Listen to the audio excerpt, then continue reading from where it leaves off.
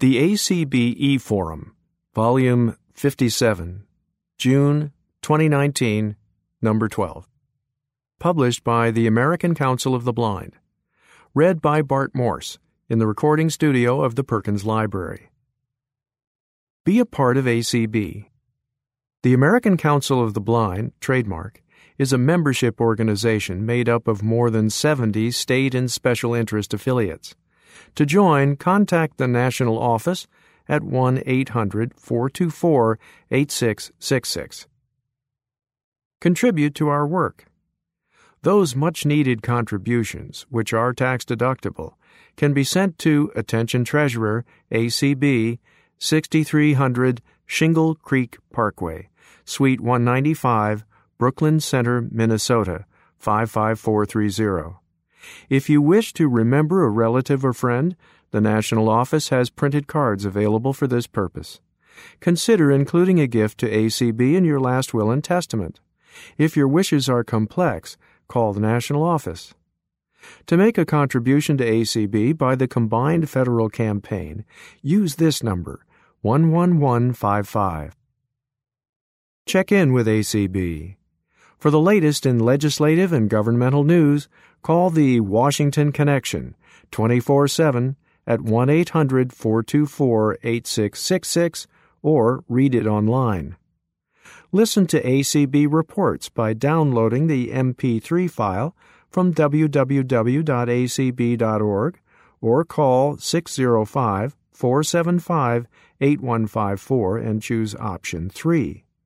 Tune in to ACB Radio at www.acbradio.org or by calling 605-475-8130.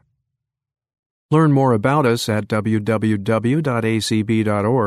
Follow us on Twitter at @ACBNATIONAL or like us on Facebook at www.FACEBOOK.com/AMERICICONFFICIAL. Copyright 2019 American Council of the Blind. Eric Bridges, Executive Director. Sharon Lovering, Editor. 1703 North Beauregard Street, Suite 420, Alexandria, Virginia 22311. Table of Contents. Last-Minute Tips for Rochester by Janet Dickelman. Blossom with the Flower City Press. 321 by Gene Mann. Celebrating Diversity in this month's E-Forum by Ron Brooks. Diversity is the Key by Peggy R. Garrett. Song of the People by Deanna Quietwater Noriega. Another View, Its People Make America Great by Larry P. Johnson. Girl Scouts Gold Award Project gives her opportunity to inform people about rare disorder by Michaela St. John. AA meetings meet the 21st century. Go online. Affiliate News. Passings. Friends in Art remembers John Dashney. Notice of proposed settlement of class action lawsuits. High-Tech Swap Shop. Are you enjoying the themed issues of the ACB E-Forum by Ron Brooks? Are you moving? Do you want to change your subscription? Contact Sharon Lovering at the ACB National Office, 1-800-424-8666, or via email, slovering@acb.org. Give her the information and she'll make the changes for you. Keep up with the most important ACB news and announcements without any other chatter. Subscribe to the ACB Announce Listserv. Send a blank email to anounce-subscribe@acblists.org or visit www.acblists.org/mailman/listinfo/ANNOUNCE and type your email address and name where indicated. Want to enjoy ACB radio but have no computer? It's all there for you by phone. Call 605-475-8130. ACB Radio, the place to be with people in the know. www.acbradio.org. Last-minute tips for Rochester by Janet Dickelman. As you read this, we will be in the midst of conference registration. Although you can register on-site, pre-registration saves time and money. There is still plenty of time. Pre-registration will remain open until June 23rd. To pre-register, visit www.acb.org or call 1-800-866-3242. Convention dates are July 5th through July 12th. Sponsorship thanks. Make sure to read the conference GEMS section of the 2019 program and learn of all the generous sponsorships. I'd like to acknowledge 3 sponsors whose generous gifts directly impact your convention costs. Reduced hotel rates. Please don't contact the hotels about this exciting news. This will all be handled internally. IRA is a crown jewel sponsor at this year's convention. They are not only providing reduced hotel room rates, but free access to IRA for everyone. IRA looks forward to welcoming you to the 2019 American Council of the Blind Conference and Convention in Rochester. As you know, the 2019 American Council of the Blind Conference and Convention will be held in Rochester, New York from Friday, July 5th through Friday, July 12th. What you may not know is that this year's reduced room rates come courtesy of IRA. ACB members attending the conference can enjoy a reduced hotel rate of $82 per night. This is applicable for ACB members only. IRA will also be providing free service during the event, meaning you can explore and experience everything the convention has to offer with IRA at no cost to you. From the moment you get to Rochester Airport, to entering your reduced-rate hotel room, to visiting exhibit booths and reading menus while at dinner with friends. IRA and ACB look forward to meeting you at this year's conference and convention. Come say hi to the IRA team at their booth and attend their interactive talks. You can find all the details about IRA convention happenings at aira.io/ACB. Reduced tour costs. Thanks to a diamond sponsorship from J.P. Morgan Chase for off-site ACB educational and recreational events, many of our tour costs have been reduced. Some of the tours impacted by this sponsorship are our visit to Niagara Falls, the Baseball Hall of Fame in Cooperstown, Eastman House, Susan B. Anthony, and Strong Museum of Play. This new pricing will be reflected on the registration form. Google, also a diamond sponsor, is sponsoring our banquet, which has greatly reduced the cost of our banquet tickets. Have a great meal, enjoy a wonderful performance by our special guest, Ginny Owens, and take home a banquet favor, all courtesy of Google. More news about focus groups and studies. J.P. Morgan Chase & Company is committed to meeting the banking and financial services needs of all our customers. Members of JPMC's digital team will be on-site to show you how they make digital products accessible and usable by all. We would like your input on our Chase mobile checkout app.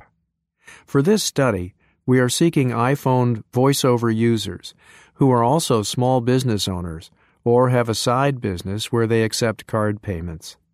In these sessions of one-to-one user testing, we will ask you to complete common tasks using a test device to get your feedback.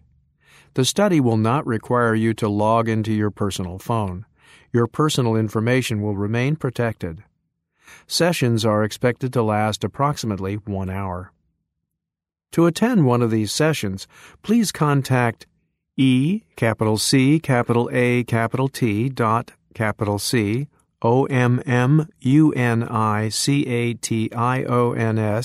at chase.com. Sessions will be held on Monday, July 8th and Tuesday, July 9th. Session times are 2 sessions available per time slot. 9 to 10 a.m., 10:15 to 11:15 a.m., 11:30 a.m. to 12:30 p.m., 1:30 to 2:30 p.m., 2:45 to 3:45 p.m., 4 to 5 p.m. UNAR Labs is seeking individuals to test new digital information products using multisensory feedback on smartphones and tablets. UNAR's team is motivated by the mission of making all aspects of digital media accessible to everyone beyond their sensory limitations. We are building new technology to enable multisensory access to digital media information and to bridge the gap between disability and opportunity. We want to understand the current needs and problems of blind and visually impaired users in supporting your educational, social, and vocational training, as well as in everyday life activities. We invite all interested people to take a brief 20 to 30 minutes of your time during the convention to talk with us about your experiences and perspective of accessibility problems related to information access. We also want to show you some of our new access products and get your input on where we are going. UNAR Labs team members will be available all day, July 8th, 9th, and 10th. See the convention newspaper for the room number. All participants will be entered into a raffle. 4 lucky winners will be selected on July 10th. Each winner will receive a $50 Visa gift card. For more information and to sign up, send email to unarlabs@gmail.com. Other sessions. Microsoft will be hosting 3 sessions. As of this writing, dates and times have not been finalized. Featured sessions will be What's New in Narrator, Magnifier and Low Vision Improvements within Windows 10, and Adventures with Microsoft Soundscape. Staying in touch. Convention previews are sent out to the convention email list. They will also be aired on ACB Radio for those who don't have email access. Previews provide details regarding programming, tours, hotel materials, and menus, as well as information about the Rochester area.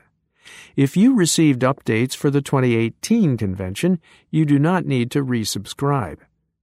If you have not been on the convention announce list, send a blank email to acbconvention-subscribe@acblists.org.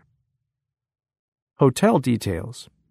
Room rates at the Hyatt and the Riverside are $89 per night, single or double occupancy, with an additional $10 per person for up to 4 people per room.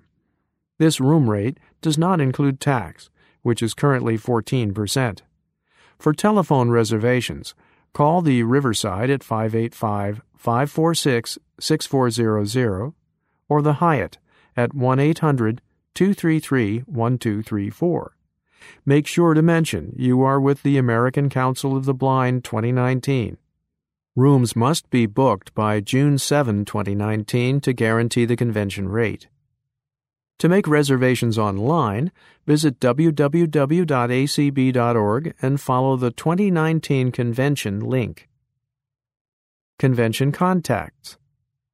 2019 exhibit information. Michael Smitherman, 601-331-7740, amduo@bellsouth.net. 2019 advertising and sponsorships. Margarine Beeman, 512-921-1625, OLEO, numerals 50, @hotmail.com. For any other convention-related questions, please contact Janet Dickelman, Convention Chair, 651-428-5059, or via email janet.dickelman@gmail.com. Blossom with the Flower City Press. Are you coming to convention? Do you like helping out where needed? The Marcia Nigro Dresser Communications Center is now seeking volunteers to help collate and staple papers, take ads and announcements, and staff the room. Sharon Lovering is the operations manager. She is seeking volunteers to fill 2-hour shifts throughout the day, 8 to 10 a.m., 10 a.m. to noon, noon to 2 p.m., and 2 to 4 p.m. The Communications Center will be open Thursday through Wednesday and be taken down Thursday morning. It will open daily at 8 a.m. and close to the public at 5 p.m. To sign up for a shift, contact Sharon at the ACB National Office, 1-800-424-8666, or via email slovering@acb.org. This year's convention newspaper will be called the Flower City Press. It will run from Friday through Wednesday in Braille and large print. Ads and other items intended for publication must be in the center's hands by 2 p.m. each day. Ads should be 75 words or less. By a directive from the Board of Publications, ads will be allowed to run for 3 days maximum, no exceptions. If you wish to advertise in the newspaper, please contact Margarine Beeman, Advertising and Sponsorship Coordinator, at 512-921-1625, or by email oleo, numerals 50, @hotmail.com. The BOP's editorial policy manual prohibits us from producing or distributing campaign materials. During the evenings, we will need people to help collate and staple the Braille papers. Thanks to Humanware, we will have 3 Braille printers this year. Are you a night owl? Are you good at separating Braille copies from each other, separating the pages, collating and stapling? Drop by and see if the Communication Center needs help. If you have signed up for home delivery of the Flower City Press, drop by the information desk and give them your name, hotel, and room number, and format preference once you arrive. This will ensure that you don't miss an issue. Hold on to your Friday issue. It will include all the suite numbers, phone numbers, and room changes. If your committee or affiliate needs something brailled, we will be able to do that. Make certain you label your thumb drive or memory card before bringing them down to the Communication Center, and tell us how many copies you will need, by what time, as well as how we can reach you, email address, cell phone, etc. Save yourself a trip back to your hotel room by making sure that your documents are on the drive or memory card before you come down. Want to beat the crowds? Bring your items down in the morning before the general session to help us fit them in. Affiliates, if you know who your delegate, alternate, and nominating committee representative will be, please let Ray Campbell, RAY numerals 153056 @gmail.com, and Sharon Lovering, SLOVERING @acb.org, know as soon as possible. 3, 2, 1 by Gene Mann. 3, 2, 1. What in the world am I talking about? 321, 321, is the number of donors we hope to have enrolled in the monthly Monetary Support MMS program by the end of this summer's ACB Conference and Convention in Rochester, New York.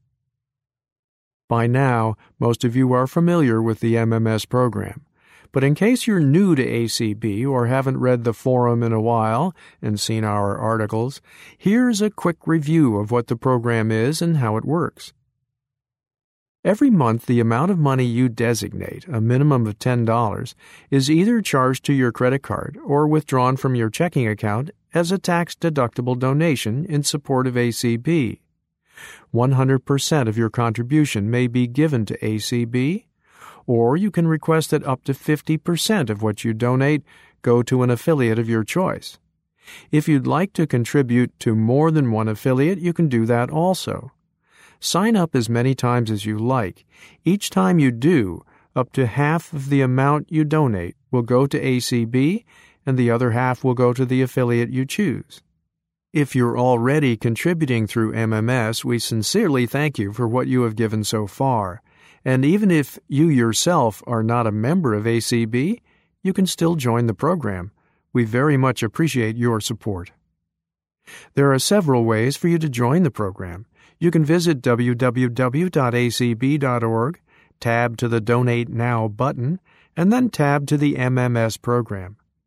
Or you can call the ACB office in Minneapolis at 612-332-3242, and they'll help you fill out the necessary forms to get you started. If you're coming to this year's convention in Rochester, look for the MMS table in the exhibit hall or the marketplace after exhibits close. We'll be happy to answer any questions you may have and sign you up. And if you sign up during convention week or increase your monthly donation by at least $5, your name will be entered in a daily drawing for over $50 in gift cards.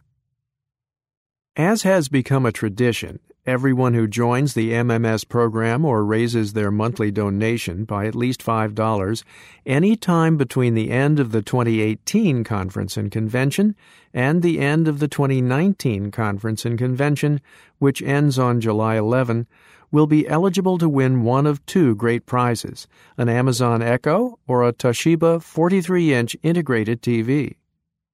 So whether you're coming to Rochester or not, please help us reach our 3-2-1 goal. We hope we'll see you in July, but if not, we hope we'll hear from you soon. Celebrating Diversity in this month's eForum by Ron Brooks, Chairman, ACB Board of Publications. For almost 60 years, the ACB has welcomed people with diverse backgrounds, points of views, and philosophies about blindness. And over the years, we have come to love and respect the full range of diversity that is represented in the blind community. Affiliates and committees represent the unique perspectives and concerns of just about any group one can name, from women to seniors to families to students to young professionals to people of color. All of this diversity makes us stronger, makes us more real, and gives us the broad range of perspectives that we must have to address the full range of concerns of blind and visually impaired Americans. All blind Americans, from backwater towns in the upper Midwest to the teeming cities of the East and West Coasts and everywhere in between. In this edition of the ACB eForum, we are celebrating the wonderful diversity that makes ACB so strong. We have profiles of affiliates and committees that work among our diverse membership, articles about blindness from an international perspective, from the perspective of a young author with a rare disorder, and so much more. It is our hope that this diversity will surprise you, impress you, encourage you, and challenge you to embrace as much diversity of perspective, thought, age, gender, skin color, ethnicity, etc. as you can. Because if we are able to respect and embrace one another while celebrating our differences, we will all become so much stronger as we work together on behalf of all blind and visually impaired people throughout the USA and the world at large. Diversity is the Key by Peggy R. Garrett, Chair, Multicultural Affairs Committee. The American Council of the Blind is one of the most diverse organizations in the United States, if not in the world. Members include men, women, and children of all ages and many different races, religions, education, and economic levels. This diversity creates a vast pool of experience, talents, and knowledge from which ACB can draw to train, mentor, and develop future leaders to ensure a strong future ACB. One of the most important features of any organization is its members. However, one of the most difficult problems for most organizations is retention. One of the biggest reasons why members are lost is because they are not made to feel that they are important to the organization. Inclusion is what keeps members interested, and it is also what makes people want to contribute. When a person feels that his or her voice and opinions are important, they will work harder for that organization.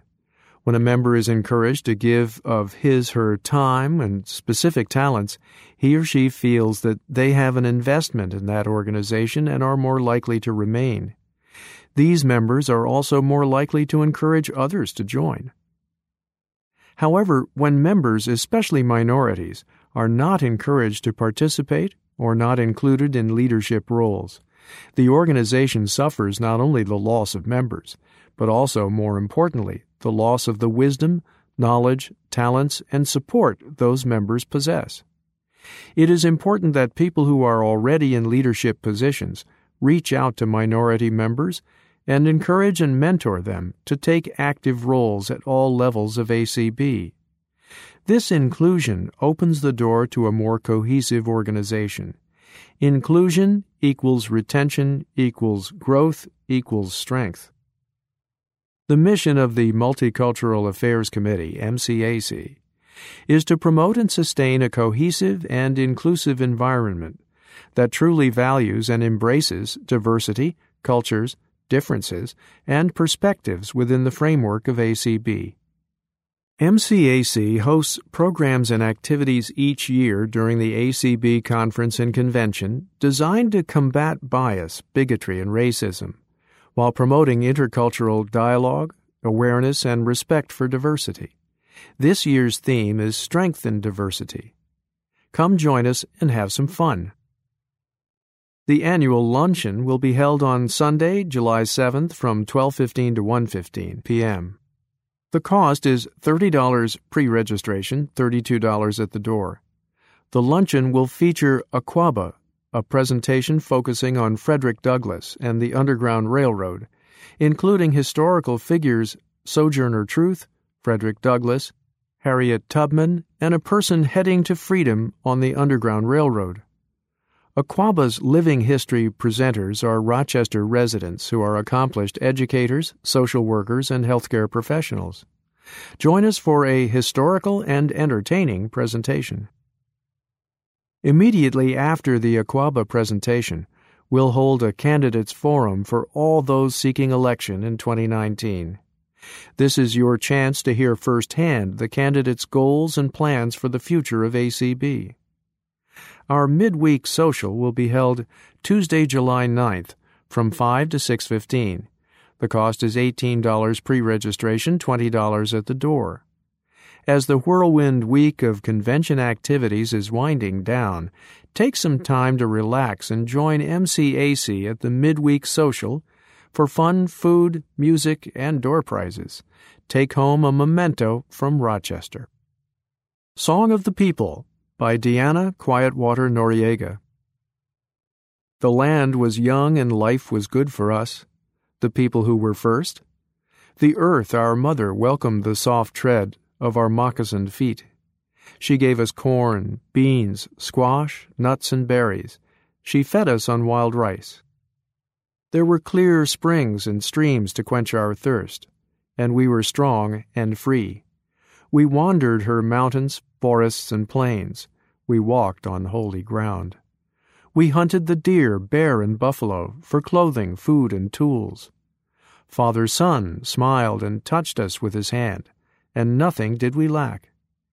Came men whose skins were meant for mists and rain, from far across the sea. They tore our mother's flesh with iron plows, with fences bound it round. They pushed us from one place to another, to lands they didn't want. Wherever we moved, they came following, and drove us somewhere else. No kin to them were bear and buffalo, they killed them without need. For blankets, beads, and empty promises, we sold our mother's gifts. With firewater we dulled our senses. It stole away our souls. Came smallpox, measles, and malaria, and we watched our children die. When only sickness, death, pain, and hunger was what remained for us. They said we were just worthless savages, not human after all. If this burden was not enough to bear, they tried to teach us shame. Sitting Bull never reached the battleground. He helped the weak to flee. They named him a bloodthirsty enemy. They wrote the history.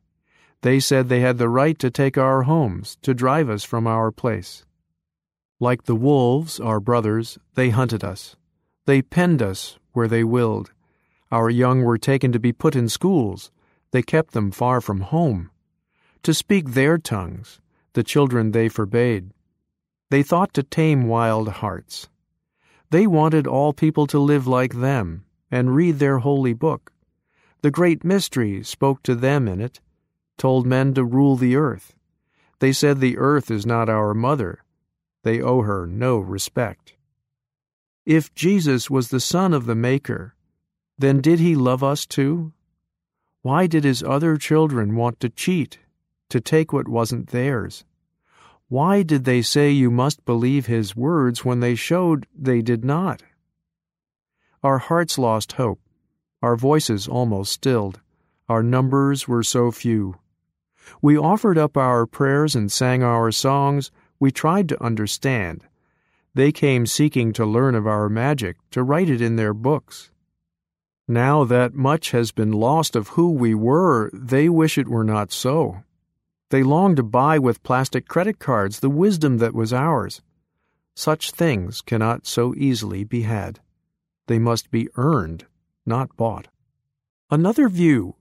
It's People Make America Great, by Larry P. Johnson. Reprinted from the San Antonio Express News, March 9, 2019. Editor's note: Larry Johnson is an author and motivational speaker. He is available for luncheon talks or workshop presentations. You can contact him via email at larjo1@prodigy.net or visit his website at www.mexicobystouch.com. Contrary to what some may be saying, America is already great, and it always has been. We are among the largest democracies in the world.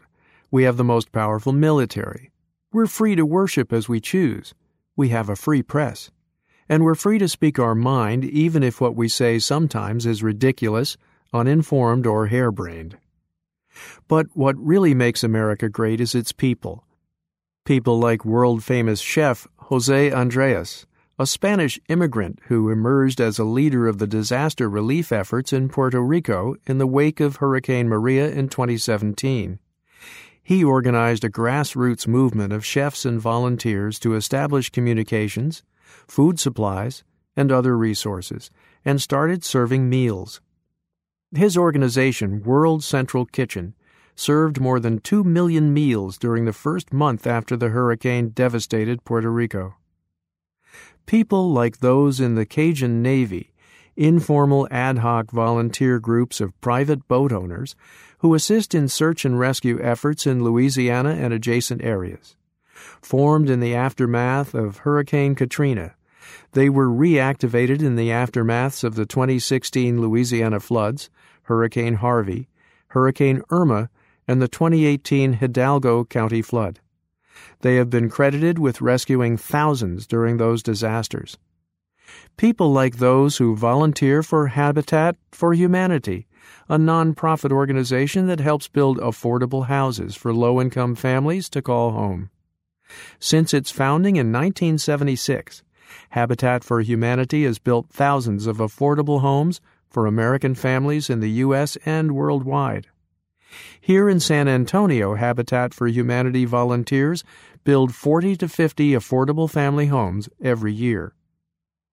And people like Brynlee Williams, the 7-year-old from Hugo, Oklahoma, who was given an American Girl doll when she was in the hospital for kidney problems and decided that she wanted to give back to others.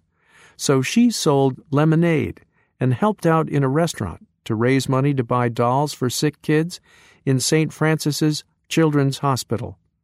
She and her parents even customized the dolls so that they'd resemble the girls receiving them. America achieved its greatness and continues to demonstrate its greatness by being a mosaic of different cultures.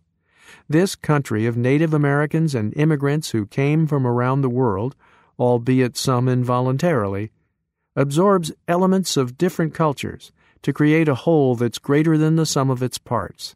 E pluribus unum, out of many we are one nation indivisible with liberty and justice for all. We have an amazing capacity for adjustment, self-correction, and renewal, unequaled among the nations of the world. We possess a deep commitment to and respect for each person's inalienable rights, as inscribed in our founding charter. It is the basis for Martin Luther King Jr.'s I Have a Dream speech. Our American birthright belongs to everyone. President Harry S. Truman: America was not built on fear. America was built on courage, on imagination, and an unbeatable determination to do the job at hand. Condoleezza Rice: The essence of America, that which really unites us, is not ethnicity or nationality or religion. It is an idea. And what an idea it is, that you can come from humble circumstances and do great things. Yes, we can. And that's how I see it. Girl Scouts Gold Award Project gives her opportunity to inform people about rare disorder. By Michaela St. John. Hi, I'm Michaela. I'm 17, a senior in high school, an actor, a Girl Scout, and I have Vactorol. What is Vactorol? It is a rare association of birth defects that affects 1.6 out of every 10,000 live births. Vactorol is an acronym. V for vertebrae, A for anorectal malfunction, C for cardiac, TE for tracheoesophageal, R for renal, L for limb. In order to have Vactorol, you have to have 3 of the 6 types of birth defects. I have 3 of the 6, V, A, and L. I've been given the opportunity to write quite a few papers in school about Vactorol. I learned a lot about the science behind Vactorol, and it frustrated me that there was so little research. It saddened me that people had to explain what Vactorol was to their new doctor. Frankly, it scared me. I'm going to college in a few months, and I'm going to have to find a new doctor and deal with Vactorol and all its implications with a lot less help than I've had. I knew then that I wanted to do something to raise awareness for Vactorol.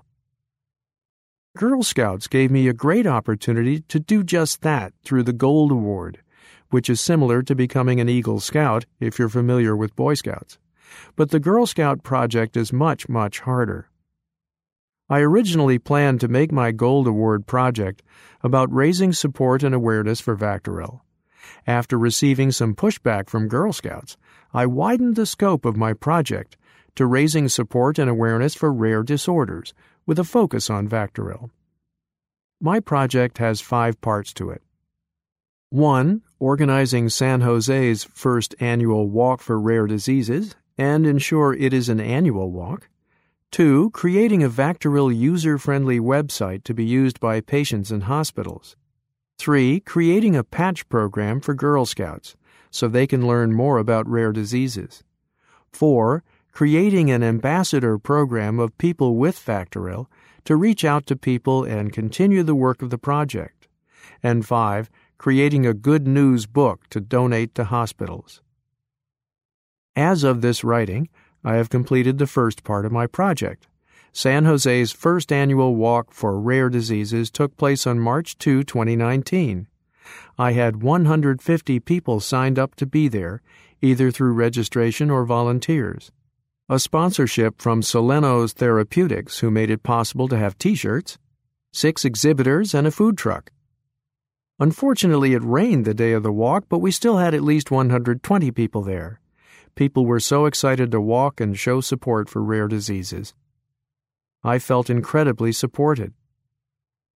I was able to get Council Member Johnny Camas, San Jose District 10, to come and speak, and he gave me a certificate of appreciation for organizing the walk. Zoe Lofgren, Democrat California, had someone from her office come to give me an official recognition for San Jose's first annual Walk for Rare Diseases. The people I talked with were all excited to be there and see someone trying to raise awareness for rare diseases. Now that the walk is over, I'm directing my energy to finishing the rest of my Gold Award project. If you are interested, follow at SJRAREDISEASES on Facebook, Instagram, and Twitter. I am going to Hillsdale College in Michigan, and I plan on majoring in politics and going to law school after I earn my BA. I want to do more in college with raising support and awareness for rare diseases, and I am grateful to have gotten so much support so early in my journey. If you're in the Bay Area, I hope to see you at San Jose's second annual Walk for Rare Diseases. Happy belated Rare Disease Day, and I hope you are all showing you're rare. AA meetings meet the 21st century. Go online. Hello, I am an ACB member, and I am an alcoholic. I have been attending AA meetings for over 36 years and have not found it necessary to drink since I became active in the program in 1982. Quoting from the official AA website, Alcoholics Anonymous is an international fellowship of men and women who have had a drinking problem. It is non-professional, self-supporting, multiracial, apolitical, and available almost everywhere.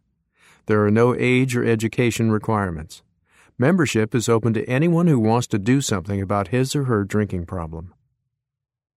According to one widely accepted statistic, more than 15 million people in the United States struggle with an alcohol abuse disorder, but less than 8% of those have sought treatment.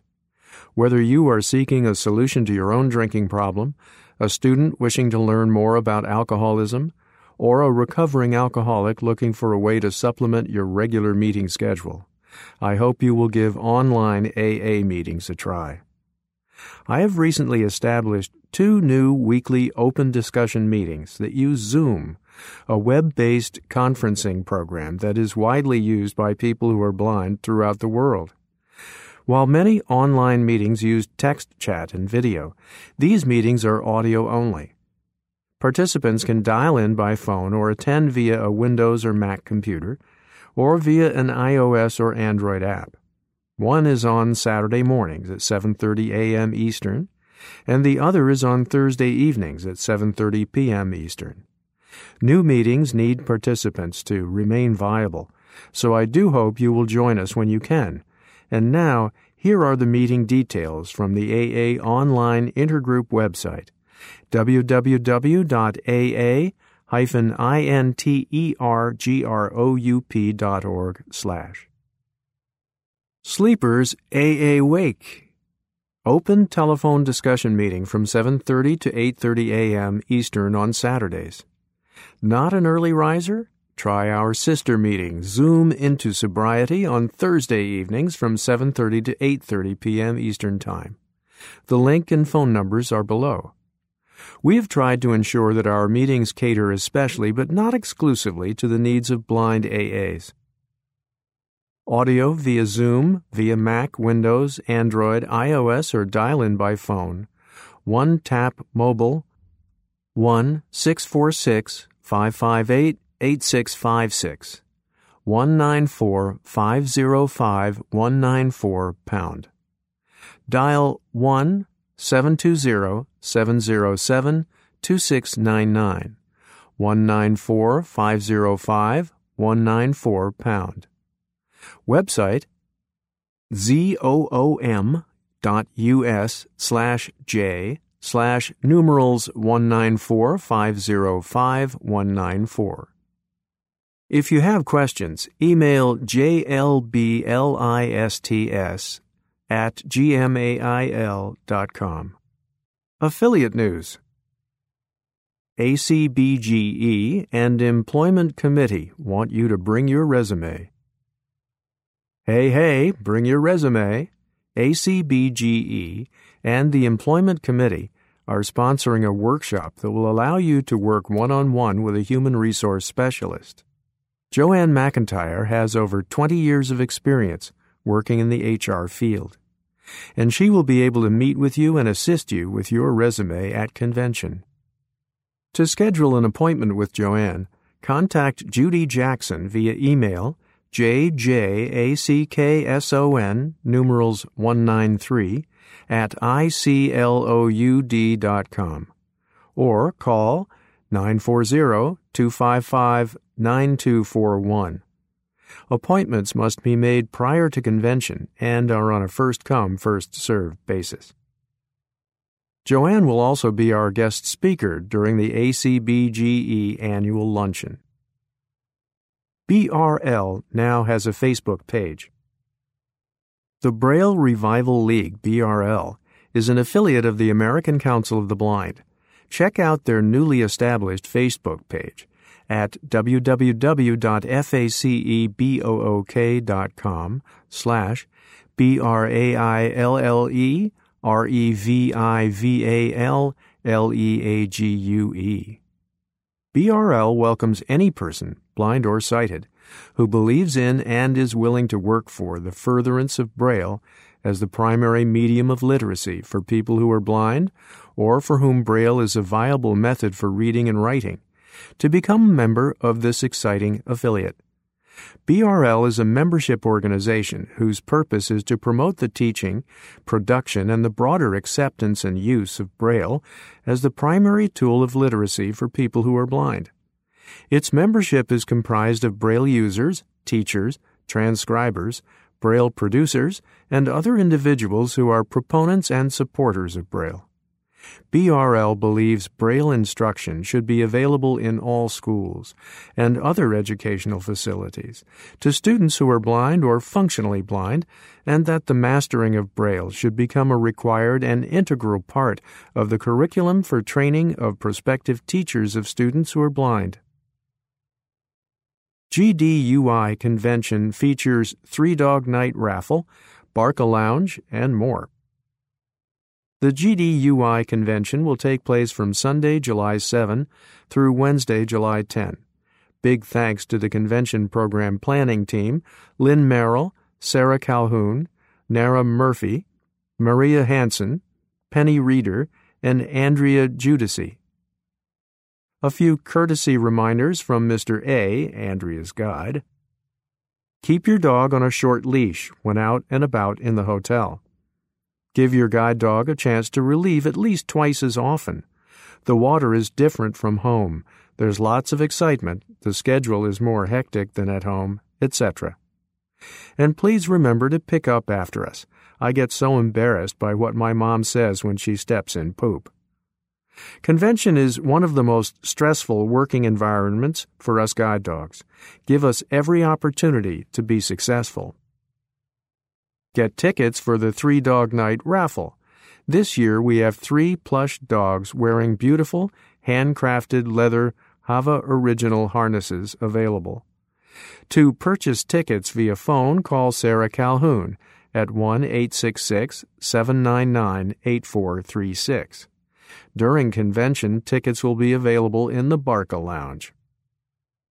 GDUI Barca-Lounge hours: Sunday, July 7, noon to 5 p.m.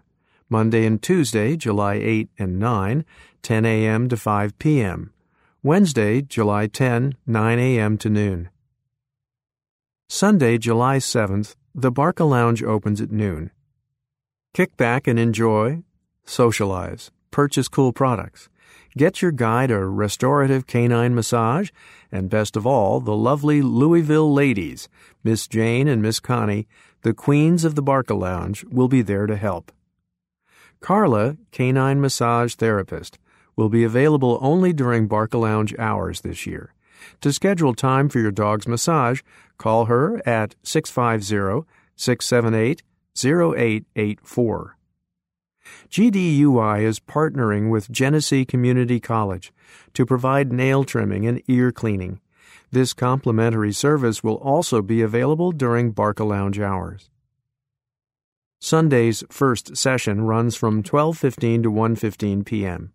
It's titled, Help Your Dog Adjust to Convention Life. The presenter is Becky Barnes-Davidson, Consumer Outreach, Guiding Eyes for the Blind, Yorktown Heights, New York. Get tips on dealing with the relief areas, other guide teams, canes, finding help, and conquering convention chaos. GDUI's hotel orientation runs from 1:30 to 2:45 p.m. This is for guide dog users only and will be provided by guide dog school staff and trained volunteers. GDUI's board meeting runs from 3 to 4 p.m., followed by a meet and greet with the GDUI board from 4 to 5 p.m. The live auction preview begins at 3:30 and ends at 6 p.m. Check out all the cool, interesting items that will cross the auction block. Volunteers will be available to assist with describing items. Note, GDUI is not responsible for shipping any auction items. Doors open for the live auction at 6:45 p.m. A cash bar will be available. The auction begins at 7 p.m. It will have all the things you love about auctions, a vast array of items to encourage bidding battles, a cash bar, and much laughter. Stay tuned to the GDUI announce list for teasers about items in this year's auction. Start your Monday off right with the GDUI Morning Bark. Join the group for a community run for kibbles, coffee, and conversation. Enjoy mingling and sharing stories with guide dog school grads and staff from across the country. All are welcome. Again Monday from 7:30 to 8:30 a.m., GDUI will hold its hotel orientation for guide dog users only. See Sunday's description for details. The Barca-Lounge opens at 10 a.m. Monday's first session kicks off at 1:15 p.m. Give a quick intro for yourself and your dog, count how many fellow grads are from your school, how many of the same breed of dog are in the room, learn which friends have returned for another year, and hear important announcements regarding GDUI 2019. Session 2 starts at 2:45 p.m. and is called Moans, Groans, and Grumbles. Presenters to be announced. Not sure which food your guide dog should be eating? Then come to Session 3 from 4:15 to 5:30 p.m. Dr. Renee M. Streeter, a board-certified veterinary nutritionist, will sort it all out for you and your guide.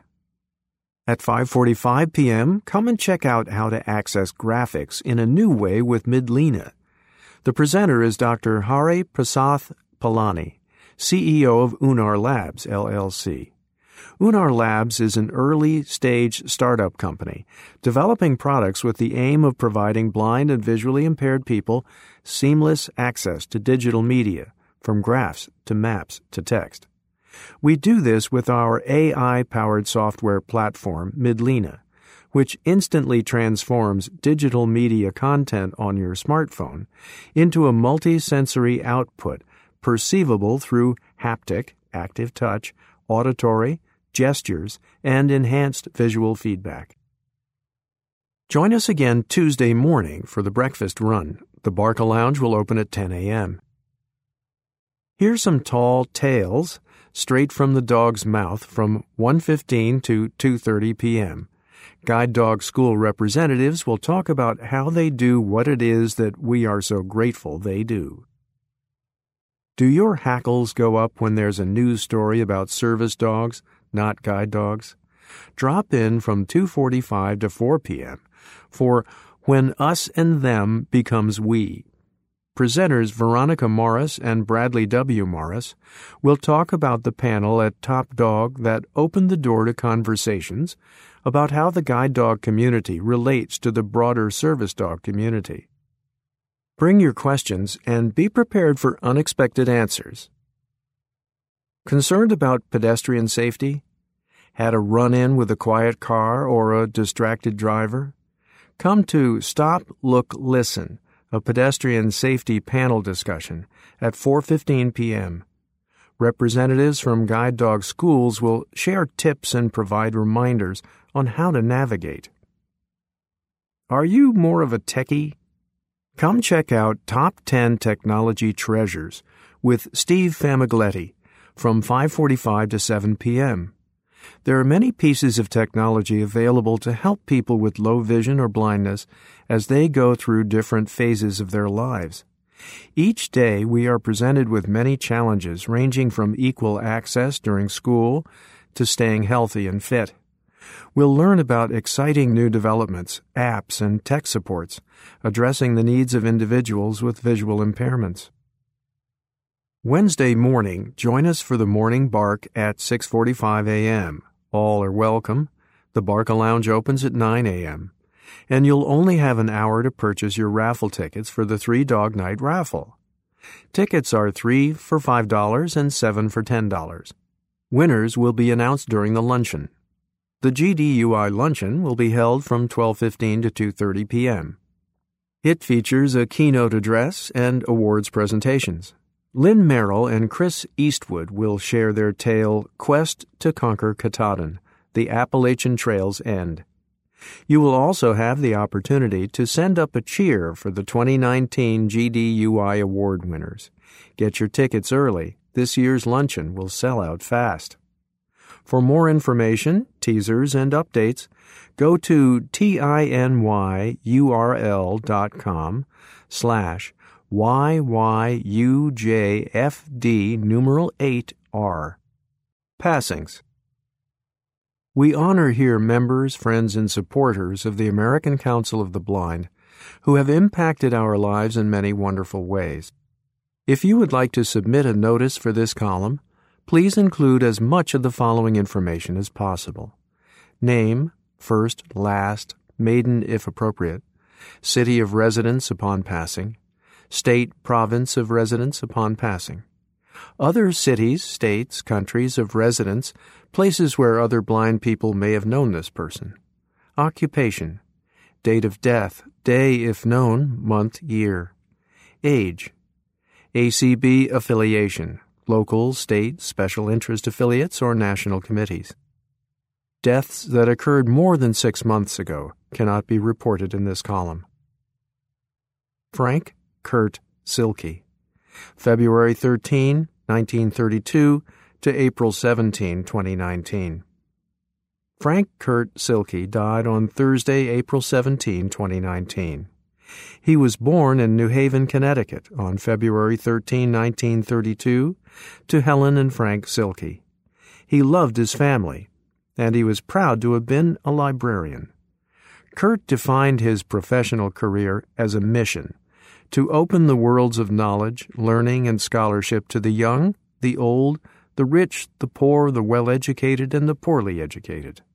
He lived out this mission at school and university libraries in Palm Beach and New Haven, at city public libraries in Bridgeport, New Haven, and Providence, as a volunteer at the county library in Great Falls.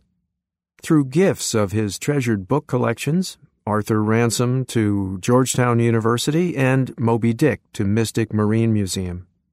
At United States government libraries, as chair of the Federal Library Committee, and most distinctively in his 38-year tenure as director of the National Library Service for the Blind and Physically Handicapped, Library of Congress. A career captured by an overriding idea. He believed libraries should be available and open to everyone without distinction. Kurt's career commitment to librarianship is reflected by the Joseph W. Lippincott Award, given to him by the American Library Association for a lifetime of distinguished service. In retirement, Kurt continued his lifelong love of books and reading. His preferences were long and varied. He also continued to treasure Great Falls as a volunteer at the National Park and as an avid bird watcher with early morning groups. Kurt also was a member of the Knights of Columbus and member in good standing of the Crow's Nest Officers Club, St. John's, Newfoundland. But none of these activities matched the enthusiasm and energy that he devoted to the apostleship of the sea, with weekly visits to the seafarers at the Port of Baltimore. Kurt's beloved family was the most meaningful consideration in his own understanding of life and legacy. His wife Mary, son Kurt Jr., Anna, daughters Amanda, Jeff, and Virginia, Mark, grandsons Michael, Callahan, Thomas, granddaughters Molly and Harper, and his brother Owen, Nancy. And it is probably safe to say that each of them and countless other colleagues, friends, and volunteers will continue to recall Poppy's lifelong association with books, boats, and birds. Those who knew Kurt will remember his advice, taken from Arthur Ransom: grab a chance and don't be sorry for a might have been. He did much to benefit people who were blind through his leadership of NLS for 38 years. May he rest in peace. John Dashney, reprinted from the Yamhill Valley News Register. Storyteller and author John Dashney, who grew up in McMinnville, Oregon, died February 22, 2019. He was 76. Dashney was born in 1942 to longtime McMinnville residents William and Caroyle Dashney. He went to Memorial Elementary School, graduated from McMinnville High School, and received bachelor's and master's degrees from the University of Oregon. Dashney, who was legally blind, became a storyteller in the late 1970s. He visited McMinnville schools many times over the years to tell his original tales to children. He also told stories across the U.S. and in other countries. He wrote several children's books, including Great Big Galloping Catfish, The King of Messy Potatoes, and Summer of the Hunters. During one of his last visits to local schools, Dashney told stories at Sue Buell Elementary in 2010. He explained how he progressed from speaking to writing. "My stories got longer and longer, so I thought this could be a book," he said. He told Sue Buell students he still loved to tell stories, performing them from memory with a great deal of expression. Dashney is survived by his son, Braden Dashney, granddaughter Violet Dashney, and former wife Judy Dashney. Caption: Frank Kurt Silke addresses the American Council of the Blind's 2001 convention in Des Moines, Iowa. Friends in Art remembers John Dashney. I first met John Dashney when I first joined Friends in Art of ACB in 1985. I remember how amazed I was at his performance talent as well as the quality of his writing. He and I also both contributed to Sci-Fi C, a recorded science fiction magazine published by some blind ACB members back in the 80s. John did not write hard science fiction, but his talent for fantasy and whimsy was unparalleled. What I remember most about him was what a truly nice mentor he was, encouraging other blind and visually impaired peers to look at the arts as a vocation or avocation. He respected all blind and visually impaired artists, both amateur and professional. A few years later, in the early 1990s, I invited John to be the national speaker-entertainer at our state affiliate convention. Our convention was in Great Bend, Kansas that year, which is a long ride across the Kansas prairie from anywhere airplanes land. John got to ride across a goodly piece of Kansas with a van full of local blind and low-vision folks, and it was one of the most pleasant and entertaining cross-state trips I have ever taken. When we got to Great Bend, some folks in our local chapter said that it was too bad we had not scheduled John to entertain at some of the local schools. Arrangements were quickly made, and before John could get his land legs under him, he was whisked off to entertain the third-grade classes at a Great Bend elementary school. He was then whisked back to the hotel to entertain at our banquet. John was in his element. He loved it, and his great spirit was infectious. I have continued to admire John and his wonderful written works and presentational talents throughout the remainder of our lives together as fellow ACB and FIA members. John had the great ability to be relevant and funny without needing vulgarity or off-color references. One of the great things about his work is that he will be able to present it before the good Lord, him or herself, at some of her social events, and that is a good thing. With all of the tough stuff the great deity has to ride herd over, she probably needs a good laugh or two, which John will be able to provide. Michael Byington. Storytelling is becoming a lost skill, and John was a really good storyteller. Peter Altschul. Anyone who ever heard John tell his stories will agree with that statement. John shared these unique, humorous, and unforgettable tales in venues throughout the world, through his performances on FIA showcases and on cassette and CD recordings, which have now become treasures to those who own them. In addition to recordings, John was the author of several books for children and adults. Armed with his materials in audible and print formats, he was a fixture at the FIA table in the exhibit hall. My late husband and I had the pleasure of working at the FIA table with John, and were thus able to observe him in action as he dealt with his adoring fans, who always flocked to the table to make a purchase or just talk. Ever friendly and courteous, he often went out of his way to provide assistance to us, or to help someone locate another exhibitor. He always included a personalized autograph on any of his merchandise. In his presence and through his stories, John shared his wisdom, his selfless nature, and his unparalleled sense of humor. In his memory, may we all strive to do the same. Lynn Heddle. Notice of Proposed Settlement of Class Action Lawsuits. Attention, all persons with a qualified disability. This is a court-authorized notice. If you have used any of the City of New York's ramps, cuts, or slopes, where a pedestrian walkway crosses a curb, pedestrian ramps, since January 26, 1994, or if you believe that you will seek to use the city's pedestrian ramps in the future, and you are a person with a disability as defined by the ADA, you may be a member of the plaintiff class affected by the settlement of these lawsuits. Qualified disabilities may include but are not limited to mobility disabilities and vision disabilities. Please read this notice carefully. Your rights may be affected by legal proceedings in these cases.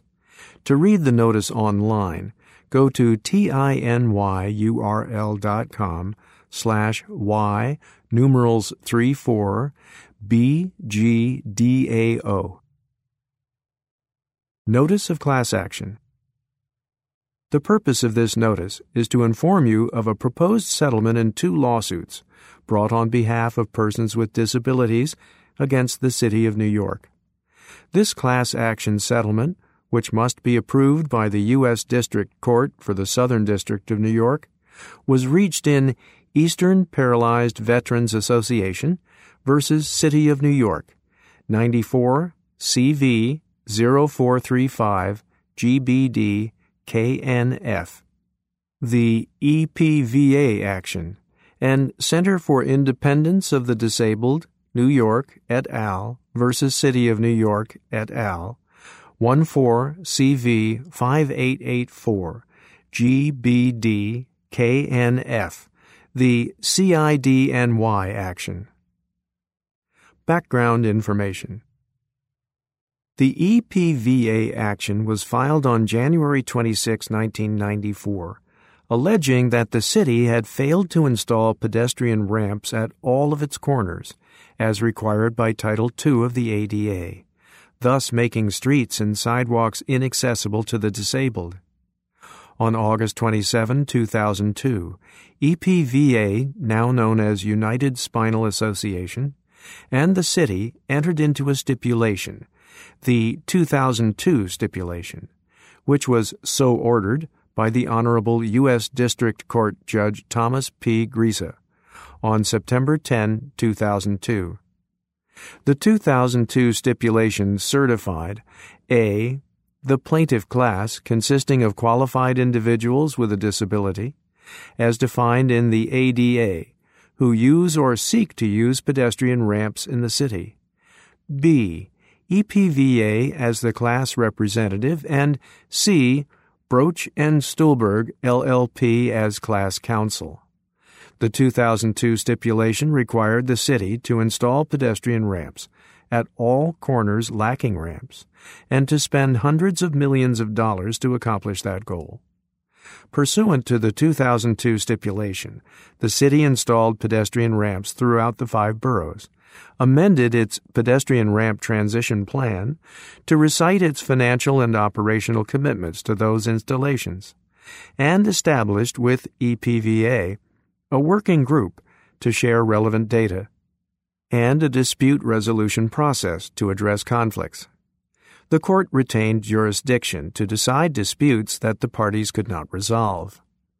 Subsequently, EPVA, through the working group, raised concerns about the need to complete the installation of pedestrian ramps at the corners remaining to be ramped, upgrade pedestrian ramps that were not ADA compliant, and improve the city's system for responding to pedestrian ramp-related complaints.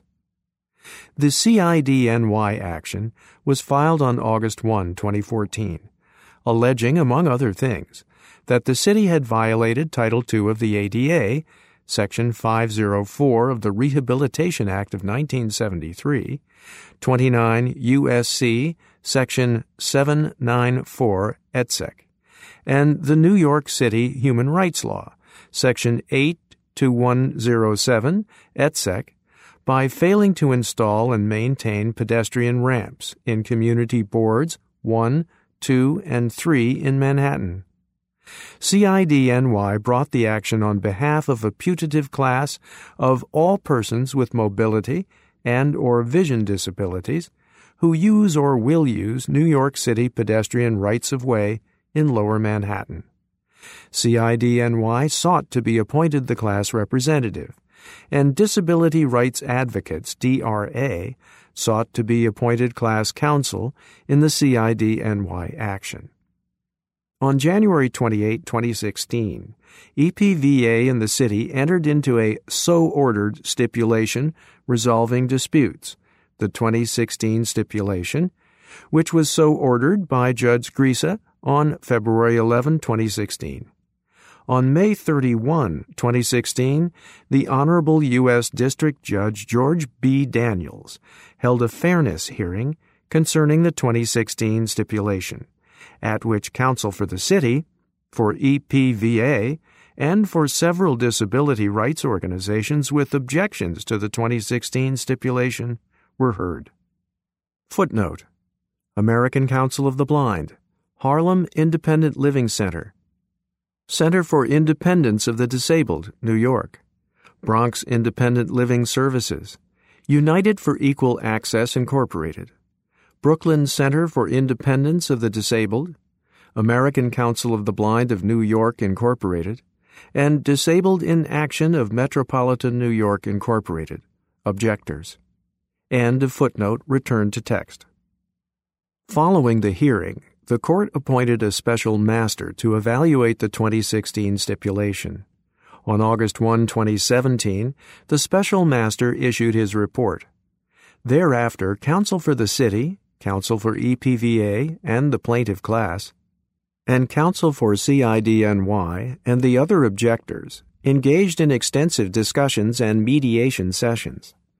As a result of those discussions, the parties now wish to effect a complete resolution and settlement of the claims, disputes, and controversies presented in the EPVA and CIDNY actions, and to resolve their differences on the terms set forth in the proposed agreement. Judge Daniels, presiding in the U.S. District Court for the Southern District of New York, is in charge of the EPVA and CIDNY suits. He did not decide in favor of the plaintiffs or the city in these cases. Instead, all parties have agreed to the proposed settlement terms. The class representatives and class counsel believe that the proposed agreement is in the best interest of the class members. The plaintiff class, class representatives, and class counsel. In a class action, one or more people or organizations called class representatives sue on behalf of people who have similar legal claims. One court resolves the issues for all class members upon approval of the agreement. For purposes of this settlement, the plaintiff class includes all persons with a qualified disability, including but not limited to mobility and vision disabilities who use or seek to use the city's pedestrian ramps. The agreement provides that EPVA, NKA, United Spinal Association, and CIDNY will be the class representatives subject to court approval. The agreement also provides for Broch and Stuhlberg, LLP, or a successor firm, and DRA, to collectively serve as class counsel, subject to court approval. Summary of the proposed settlement agreement. The agreement commits the city to ongoing, widespread accessibility improvements to its pedestrian ramps through citywide surveys, scheduled installations and upgrades, complaint remediation, ongoing maintenance, sharing of information, and third-party monitoring. The agreement requires the city to survey all street corners across the 5 boroughs, using laser technology to determine how many currently require pedestrian ramp installations and/or upgrades.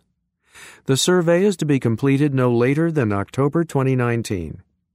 The survey results will be used by the city to target future pedestrian ramp upgrades and installations. They will also be incorporated into an updated transition plan, which will set forth the schedule for installation and upgrades consistent with the agreement. The agreement requires the city to conduct 2 additional citywide surveys during the term of the agreement in order to assess the status of pedestrian ramps in the city.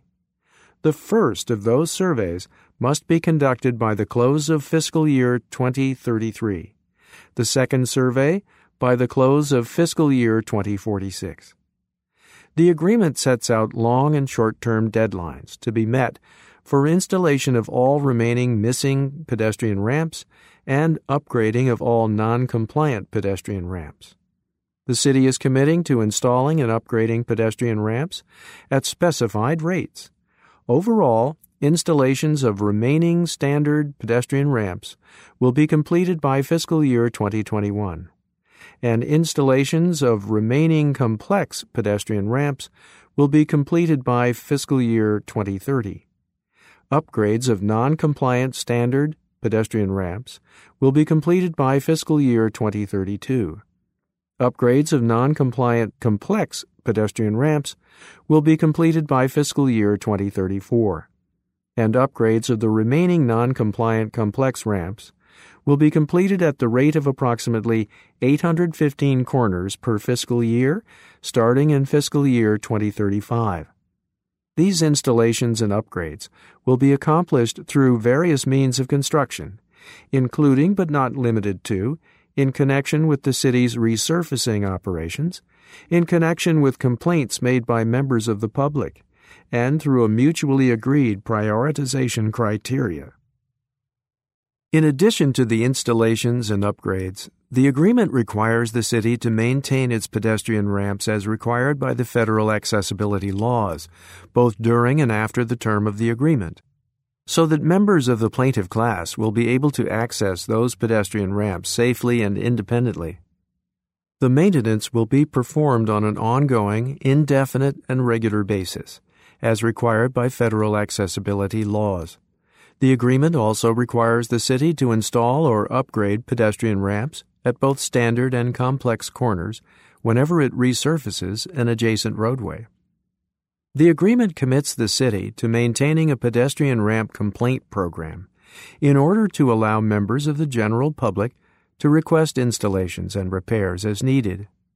The complaint program will require the city to permanently install or upgrade complained-of pedestrian ramps as soon as possible, and to dedicate a full-time in-house construction crew to respond to such complaints. The city also will provide temporary accessible solutions at such corners, as appropriate and compliant with federal accessibility laws.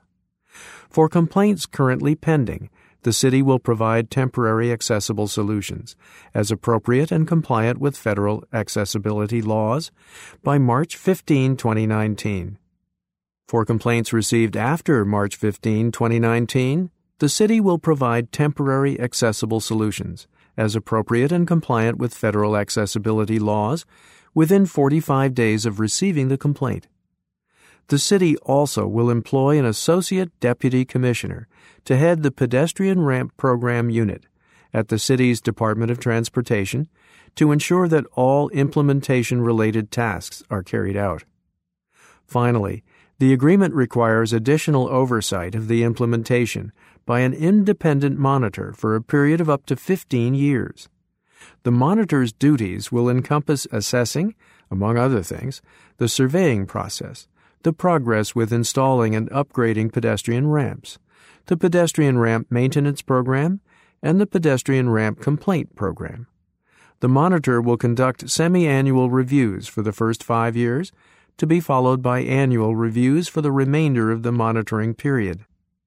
Each compliance assessment by the monitor will be reported to the court, class council, and the city's council within 30 days of the annual review. Release of claims. The agreement resolves and releases up until the end of its term, i.e., the date on which all scheduled installations and upgrades are completed, all claims for injunctive, declaratory, or other non-monetary relief that were brought, could have been brought, or could be brought in the future, alleging that during the period of January 26, 1994, through the term of the agreement, persons with qualified disabilities were denied access to, excluded from participation in, or denied the benefits of the city's pedestrian ramps. The agreement does not provide for any monetary relief to the plaintiff class and does not release any damages for personal injury claims that plaintiff class members may have. Reasonable attorney's fees, costs, and expenses. Plaintiffs and the city have not yet reached an agreement with respect to the amount of reasonable attorney's fees, costs, and expenses to be paid. Absent an agreement between the parties, plaintiffs will seek an order from the court requiring the city to pay plaintiffs' counsel and objectors' counsel for all reasonable attorney's fees incurred since work began on this case through final approval of the agreement by the court, in addition to a certain sum for litigation costs and expenses incurred. Class counsel, as well as the monitor discussed above, shall also be entitled to reasonable fees, costs, and expenses for monitoring the city's compliance with the agreement. Any award of attorney's fees, costs, and expenses must be approved by the court as fair, reasonable, and consistent with prevailing marketplace standards. The court-awarded amount will not be paid from the monies to be spent on disability access improvements pursuant to the agreement. Fairness of settlement agreement. The class representatives and class counsel have concluded that the terms and conditions of the proposed agreement are fair, reasonable, adequate, and in the best interests of the plaintiff class. In reaching this conclusion, the class representatives and class counsel have considered the benefits of the settlement, the possible outcomes of continued litigation of these issues, the expense and length of continued litigation, and actual and possible appeals. The court's final approval fairness hearing. The court has preliminarily approved the settlement and has scheduled a hearing for July 23, 2019 at 10:30 a.m. in Courtroom 11A of the U.S. District Court for the Southern District of New York, 500 Pearl Street, New York, New York, 10007. The purpose of the hearing is to decide whether the proposed settlement is fair, reasonable, and adequate, and should be finally approved. Although plaintiff class members are not required to attend the hearing, they have the right to attend and be heard there. The court will consider any objections to the settlement and listen to people who have asked to speak. After the hearing, the court will decide whether to approve the settlement, as well as consider how much to award class counsel as reasonable attorney's fees, costs, and litigation expenses. It is unknown how long this decision will take. The hearing date is subject to change. If you wish to be informed of any changes to the schedule, please notify class counsel at the addresses listed in the next section below. You may also check the Disability Rights Advocates website at tinyurl.com/y numerals 3796 p numeral 9m.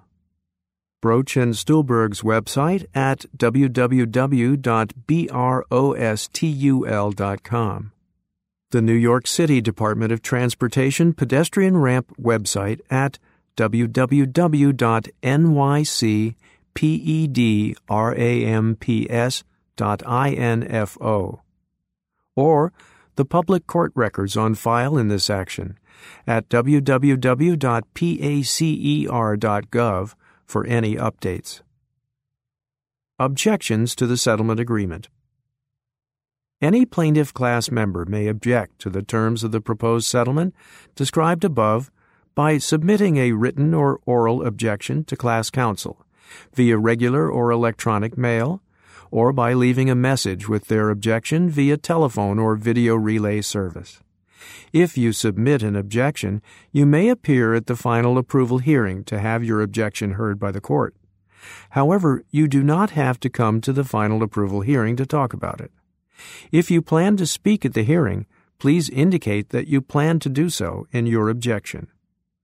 If you submit an objection, it should include the following information.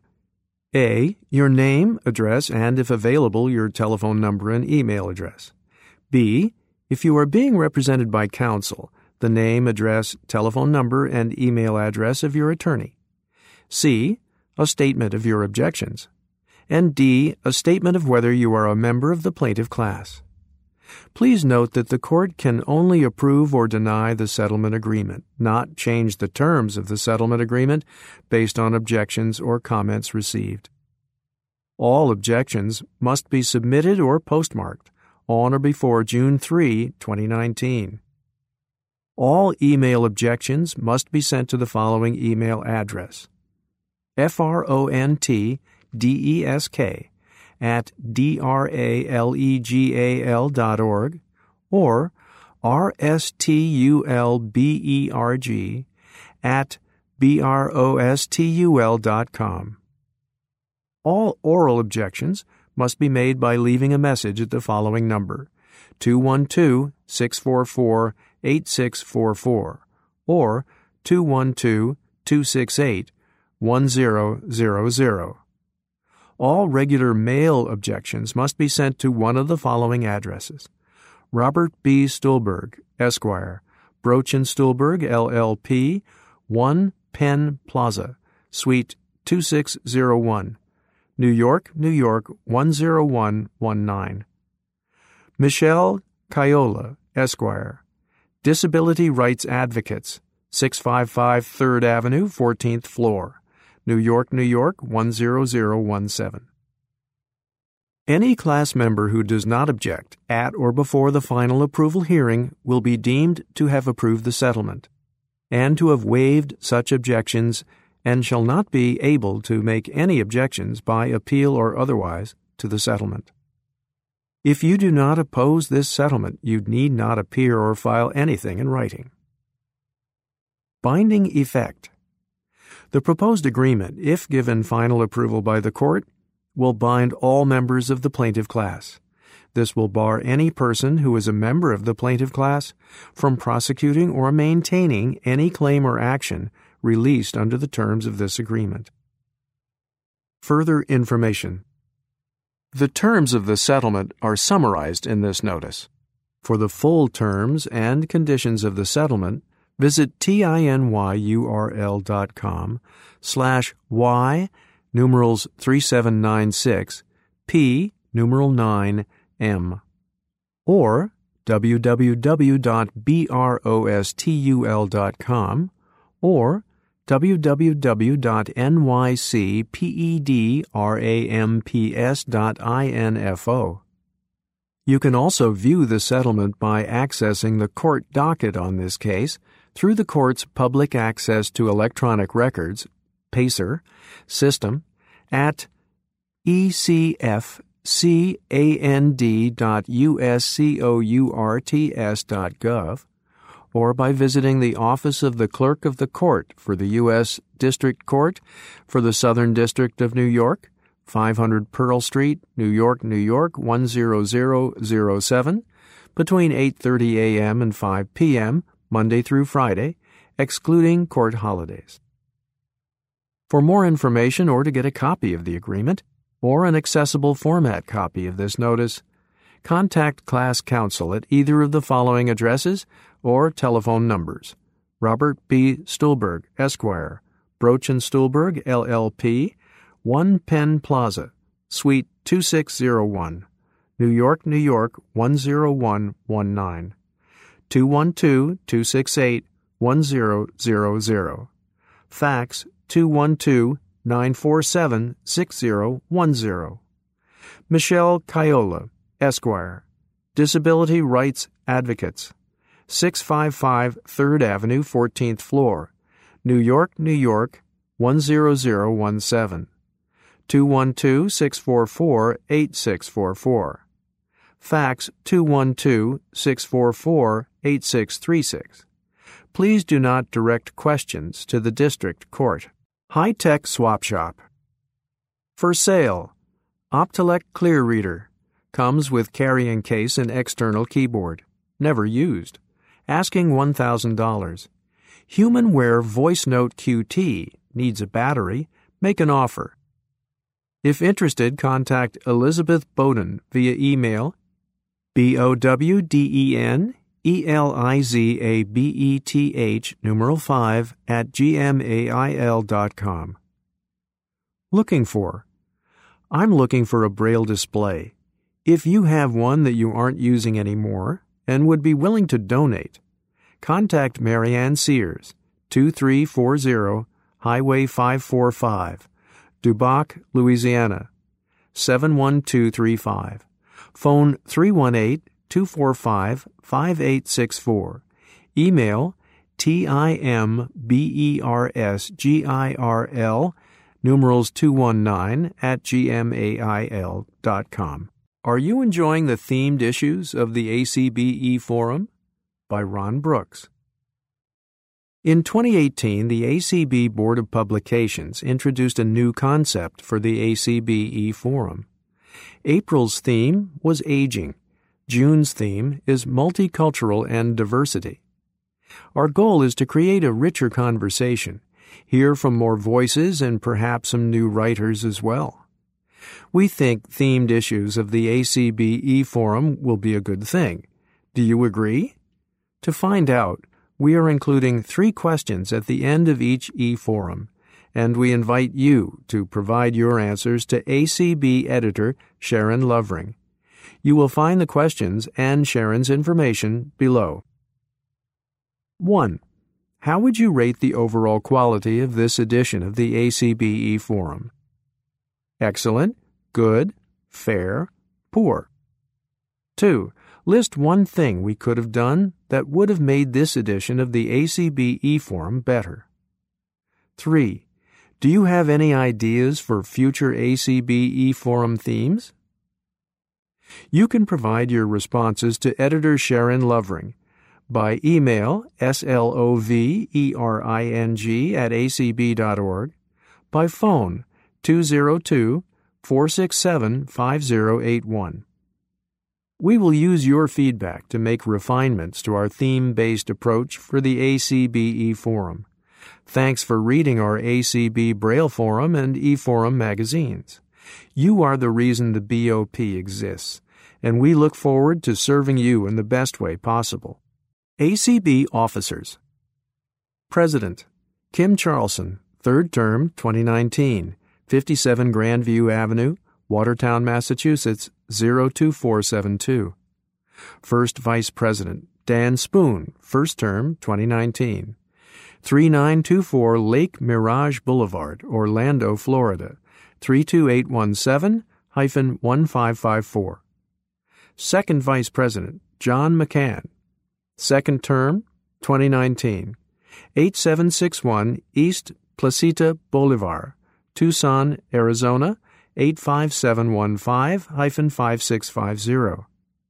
Secretary, Ray Campbell, 3rd term, 2019, 460 Raintree Court, No. 3K, Glen Ellen, Illinois, 60137.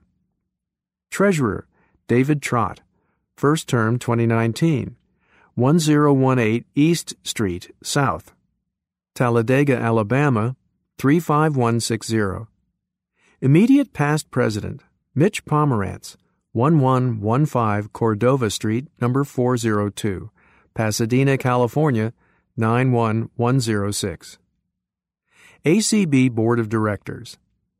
Jeff Bishop, Kirkland, Washington, 1st term, 2020. Denise Cawley, Lacey, Washington, first term 2020. Sarah Conrad, Madison, Wisconsin, second term 2020. Dan Dillon, Hermitage, Tennessee, first term 2020. Katie Frederick, Worthington, Ohio, second term 2022. James Crott, Miami, Florida, first term 2022. Doug Powell, Falls Church, Virginia, first term 2020. Patrick Sheehan, Silver Spring, Maryland, second term 2022. Michael Talley, Hueytown, Alabama, first term 2022. Jeff Tom, Sacramento, California, first term 2022. Ex officio, Debbie Lewis, Seattle, Washington. ACB Board of Publications, Ron Brooks, Chair, Phoenix, Arizona, third term 2019. Paul Edwards, Miami, Florida, second term 2020. Susan Glass, Saratoga, California, second term 2019. Debbie Lewis, Seattle, Washington, second term 2020.